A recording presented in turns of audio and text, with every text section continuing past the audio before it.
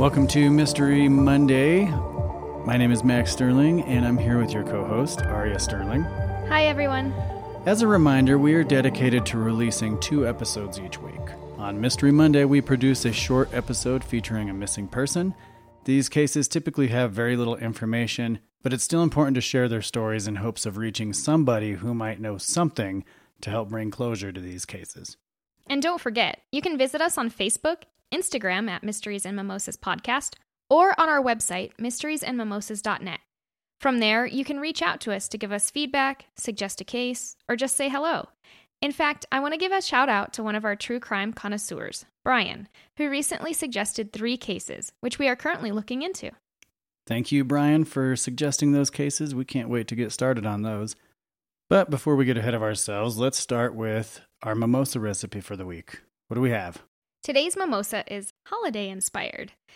It is half a shot of vodka, champagne, of course, cranberry juice, pineapple juice, edible glitter, and a crushed peppermint rim. This one is amazing. I was a little bit hesitant to eat edible glitter. Yeah, until I did, but there's no flavor or anything. It just makes it look pretty. Where do you get that?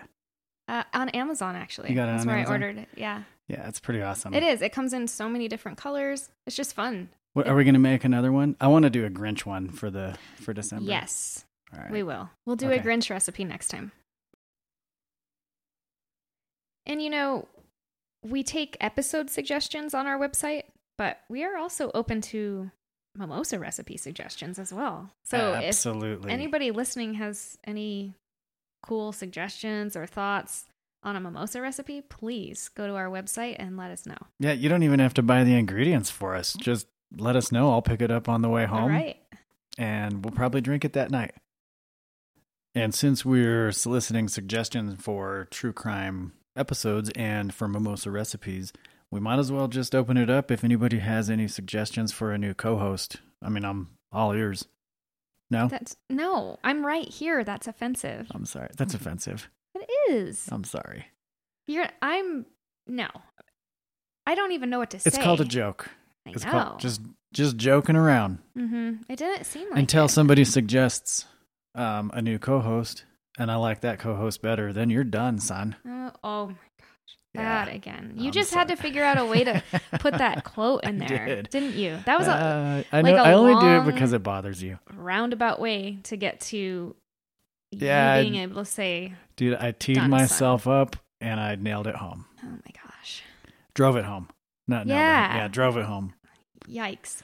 This is what I deal with, and you're asking for a new co-host? You know I'm totally teasing. I would never trade you in, not for anything in the world. You are my favorite co-host. I'm your only co-host. This is true, but you're still my favorite. You are the number one. Thank you. You're welcome. All right, let's get into this one. So today's case is from Oklahoma City, Oklahoma. The missing person in this case is Lora McIntire. She is a white female, 28 years old. She was last seen on March 8th of 1990. She's 5'2 to 5'4, 105 to 120 pounds, and she was wearing a black and red shirt, blue jeans, and gray shoes.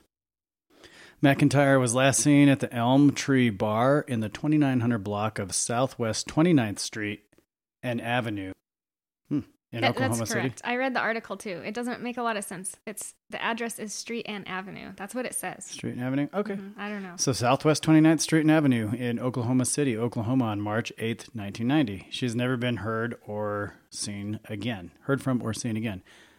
She left behind her 6-year-old daughter, which I'm not good at math. I'm going to put you on the spot. How old is her 6-year-old daughter today? 1990, 6 years old. 39. I don't know when her birthday was, but I'm not going to fact check it's almost you. the end of the year. So Yeah. if it was this year, she had a birthday this year, it'd be 39. Okay, I'm buying it. Yeah. It checks out.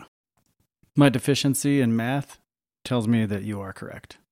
I'm correct, yes. Yeah. Okay. I believe you. 1984 to 2024 is 40 years. Okay. So this year she would have been 39. Makes sense. Man, that's a really sad case with Lora because she probably just went out to go have some fun. Maybe, at the bar that she's used to going to, felt comfortable, I'm sure. And then she's just never seen or heard from again.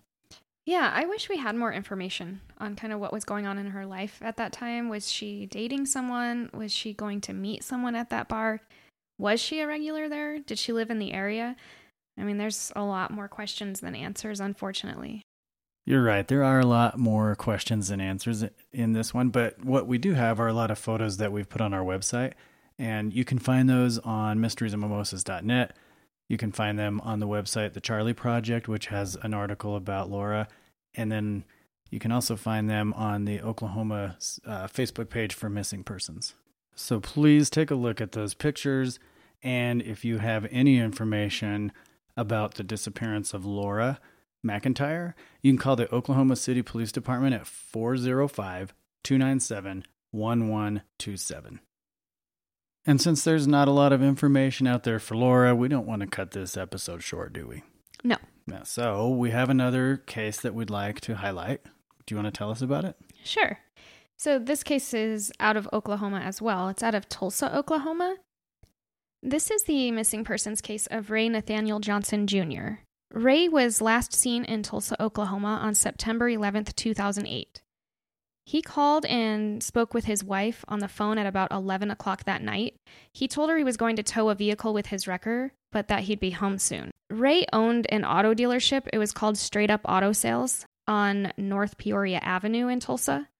He was last seen at 11:30 that night, driving his white 2000 Chevy Impala, which he had just recently purchased. So when Ray didn't arrive home, his wife went to the dealership to look for him to make sure he was okay. And she saw that white Impala. It was parked in the locked car lot. The car had a strong odor of bleach. A hat and one of Ray's blood-stained shoes were found in the trunk, which had been cleaned with bleach. The vehicle was unlocked with the window rolled down, but there was no sign of Ray anywhere at the scene. And according to Ray's wife, he wouldn't have normally left the car like that with the window rolled down. So that was September of 2008. Now fast forward to July 2015.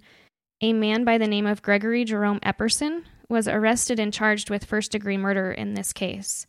He is actually a cousin of Ray's wife, and they went to school together. He does have a criminal record dating all the way back to 1993 for various offenses, including burglary and auto theft. There was a witness who told police that Epperson had held a gun to his head and forced him to help dump the dead body of Ray into a creek. Blood was found in the vehicle that was used to transport the body, and then DNA tests proved that the blood was from a male member of Ray's family. And it did match the DNA from the blood found in Ray's own vehicle as well. In January of 2016, 3 days before the trial was supposed to begin, they dropped the charges against Epperson because they didn't have enough evidence. Wow. Yeah. For whatever reason, right? Yeah. So, yeah, it's kind of crazy to think they went through that whole entire process, and then 3 days before the trial, they decided they didn't have enough evidence against him. Right, because to put that into perspective, it's not like they just charged him because they felt like it, and then all of a sudden, next week they have a trial. I mean, they put a case together. They did investigations. They filed something with the DA's office after doing probably a very extensive investigation, and the DA, at least for a while, said, yep, we're good. There's probable cause here. We're going to charge this person.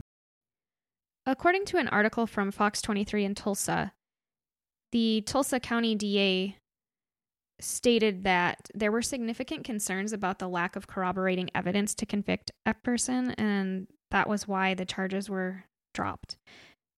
He said that Ray's body has never been found, there were no eyewitnesses to his death, and there was no forensic evidence linking Epperson to the crime.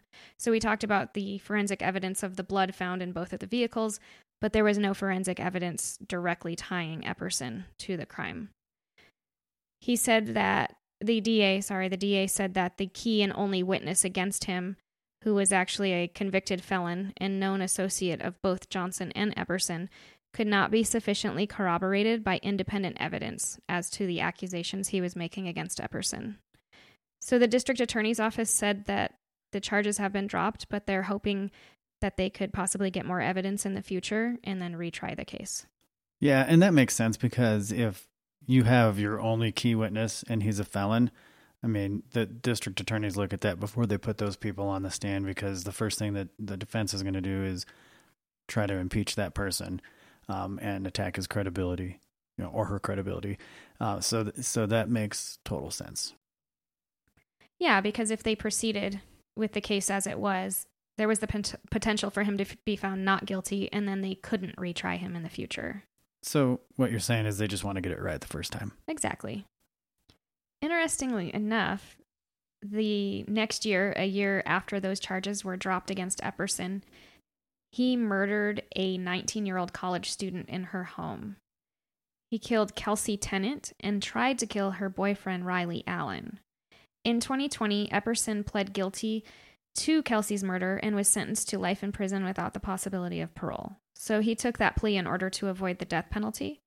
He was also given a life sentence for the attempted murder of Kelsey's boyfriend, Riley. So he's a violent person. Yes. Very violent. Yeah. Okay. So do you have any information? I'm sorry. Of course you have information.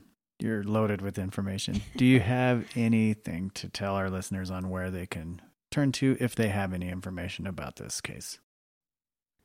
Yeah. So I also want to mention that Ray was a loving husband, and he has 6 kids that would love some closure in this case. Absolutely, they would. So if any of our listeners have any information regarding his disappearance, please contact the Tulsa Police Department at 918-596-9333. And before we close this one out, let's raise our glasses and toast to Lora and to Ray.